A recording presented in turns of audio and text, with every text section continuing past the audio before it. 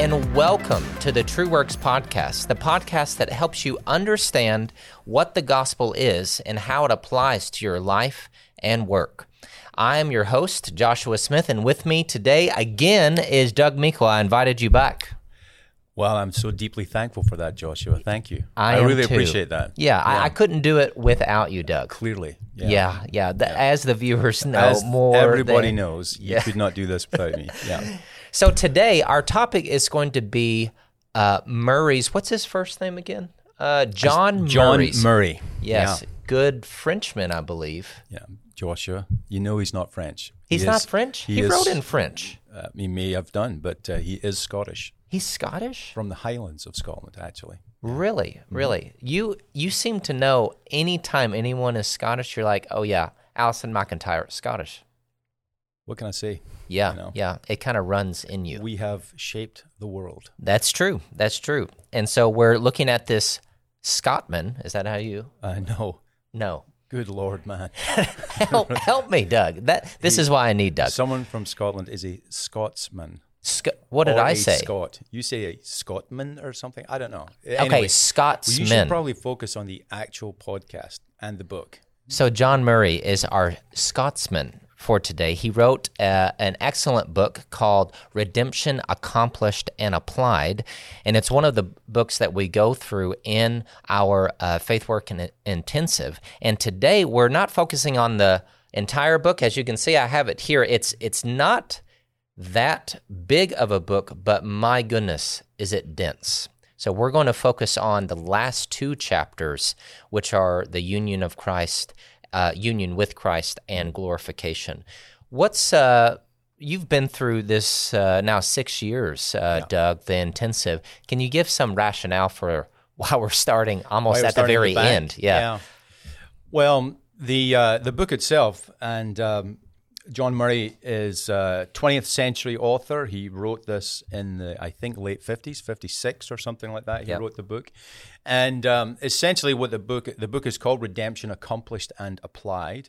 And the way the book is written is that the first half of it is relatively dense because it goes through many of the biblical terms for the concept of redemption and how that was achieved. Yeah. And then the second half of the book is around redemption applied, how that is appropriated by those who call themselves Christians. And then the book ends in these two chapters we're going to talk about today, union with Christ and also glorification. And in the course of us teaching this for several years, one of the things that has come through to us is that perhaps we need to start at the end with this vision of what happens at the end for Christians. And that vision itself kind of pulls us through the rest of the book.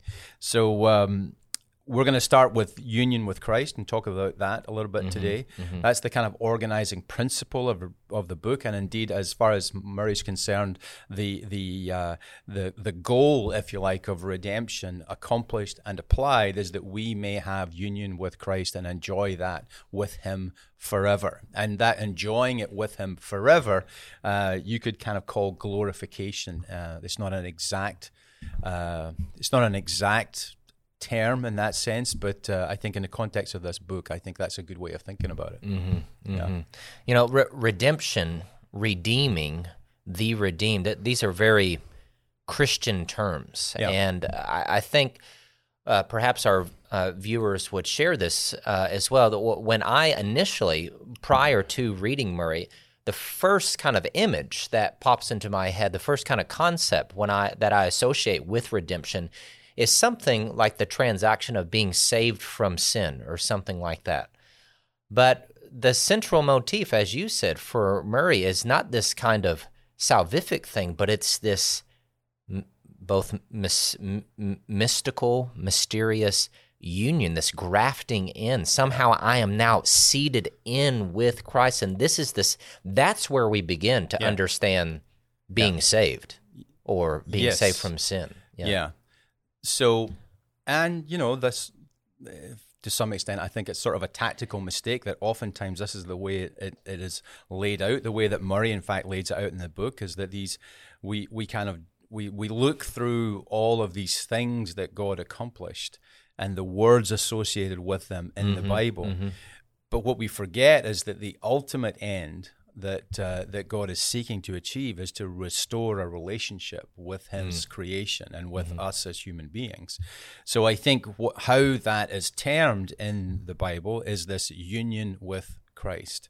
And I think it's very important, I think, for us as Christian people, I think, to, again, we've talked about this in the podcast before, is that it's very important for us as people of Christ to think about that relationship being restored, and that relationship not simply being based on our ability to obey certain things, obey commands. Is that, I think I mentioned in the podcast before, is that, once the relationship is restored, we are empowered to live a certain way.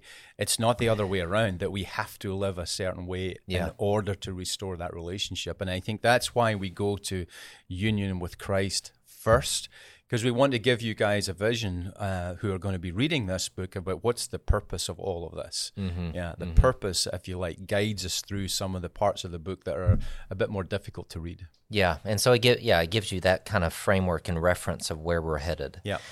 So when we think about redemption and this central motif of union, what was so interesting to me about Murray is the way that our understanding of union, how it's actually pulling from all these other aspects of how big a deal we think sin is, whether God is permissive about that sin, our abilities, like you were mentioning, to somehow compensate or obey God.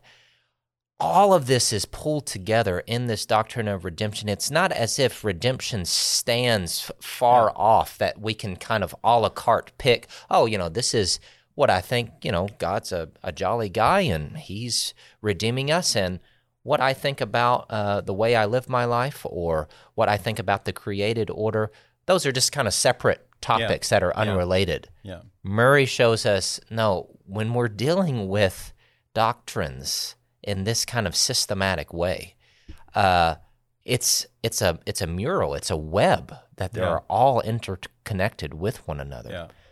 Yeah, one of the images that we use when we teach this class is kind of take the picture from me showing my age a little bit here, Pink Floyd's album Dark Side of the Moon, right?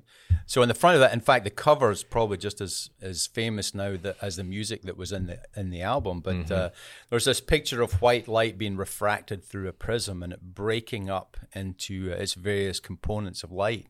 And I think that's another way of us seeing what this book is ultimately doing, is that the union with Christ is kind of like the white light. That's the that's the kind of the totality of the thing.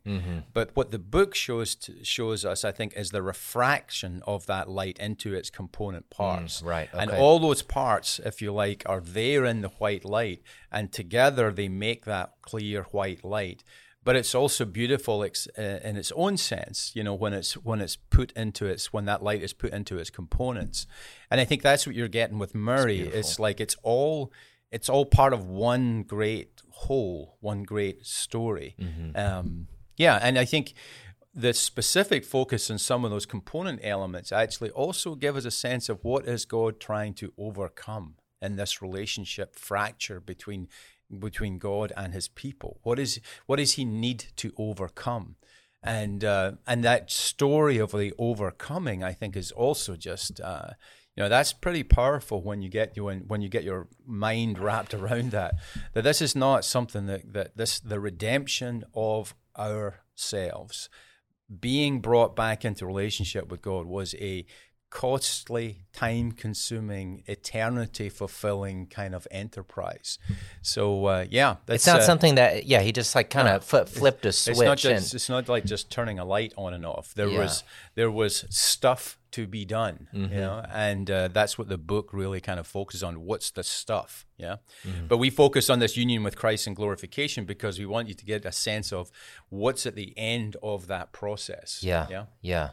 So let's look a little bit more in depth to union with Christ, specifically when it begins. Murray's an excellent writer. The translation is excellent.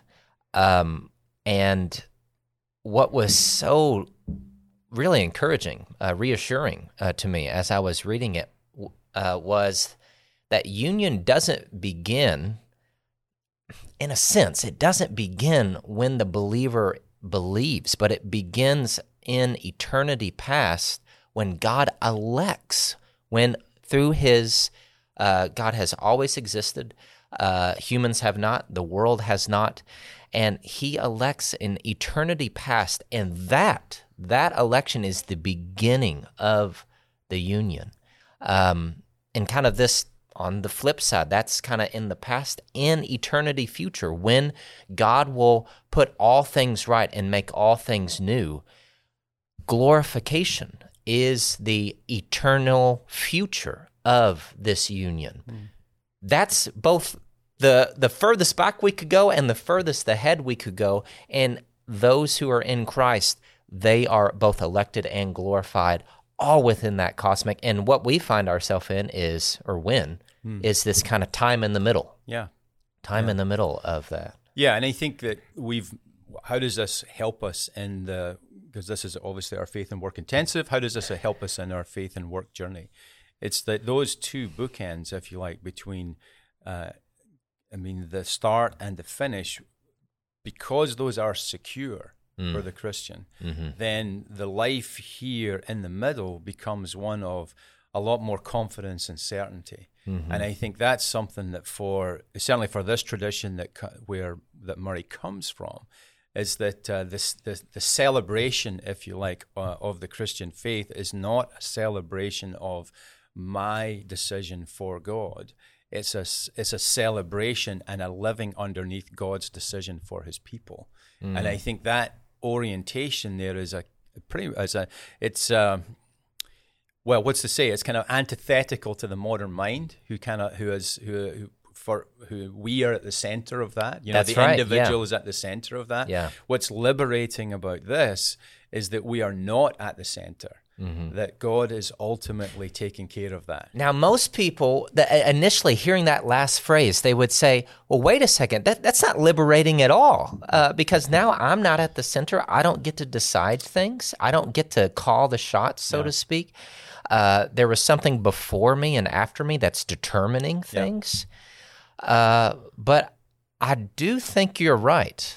I do think... Me too. Yeah. I also think I'm right. Yeah, well, you actually always think you're right. Well, that's true too. I'll give it to you. That's my superpower. Yeah, but thank God for your wife who corrects me. Yes. Who corrects me.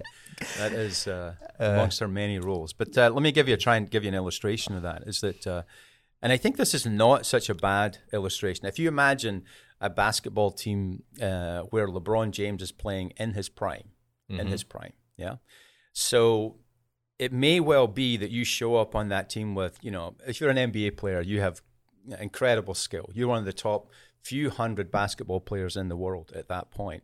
However, if you make that team all about you, when LeBron James is on it, you are going to lose. Yeah, you're not going to win.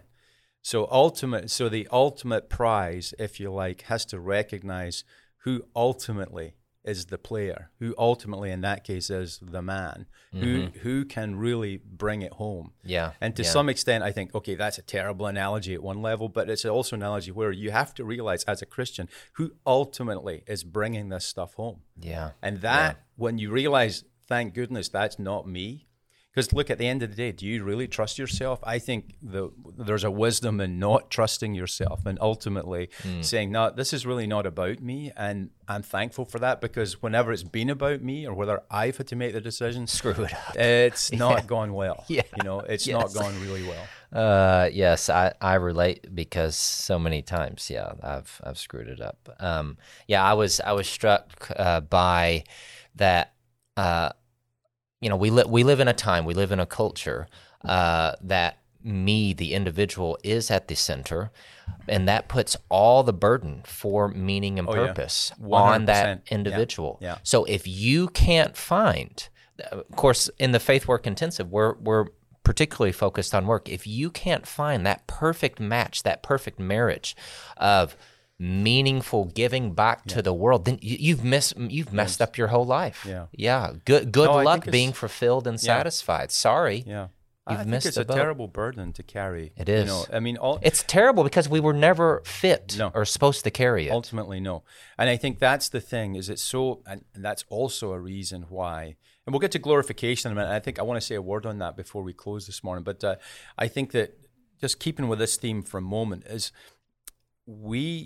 that kind of inward turn where it's all about us, what I think one ends up finding is that cannot bear the weight of real life. Ultimately, that's the problem, is that if it really is all about me, it turns out I can't hold up that, hold my end of that bargain. I need something other than me. That's the whole story of the Bible, is that we need something other than ourselves to make a meaningful life and to make a life that we can enjoy forever.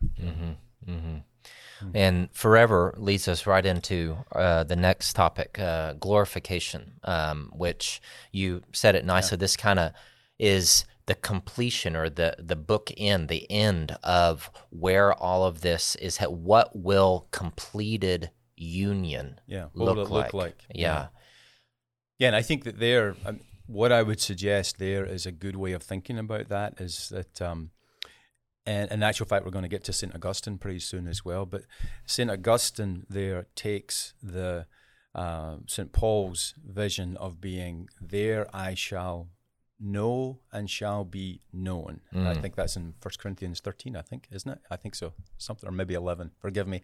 I'm not sure. I will trust it. Just this time, I will trust your memory. Okay, fair enough. But that sense of know and being known, that is, if you like, our desire, our deepest desire, our longing, to know and be known is our deepest longing. In fact, the modern idiom for that, I think, is also something that's pretty prevalent today about, was I seen? Was I heard? Was I heard? Yeah, right. Yeah. So what people are speaking to there is the sense of to know and be known. Yeah. That's our innermost longing, that our significance would be recognized. And I think that's the vision, if you like. That's a practical vision of that glorification. That ultimately, when we are in our heavenly rest alongside God, that we would know Him and be known by Him.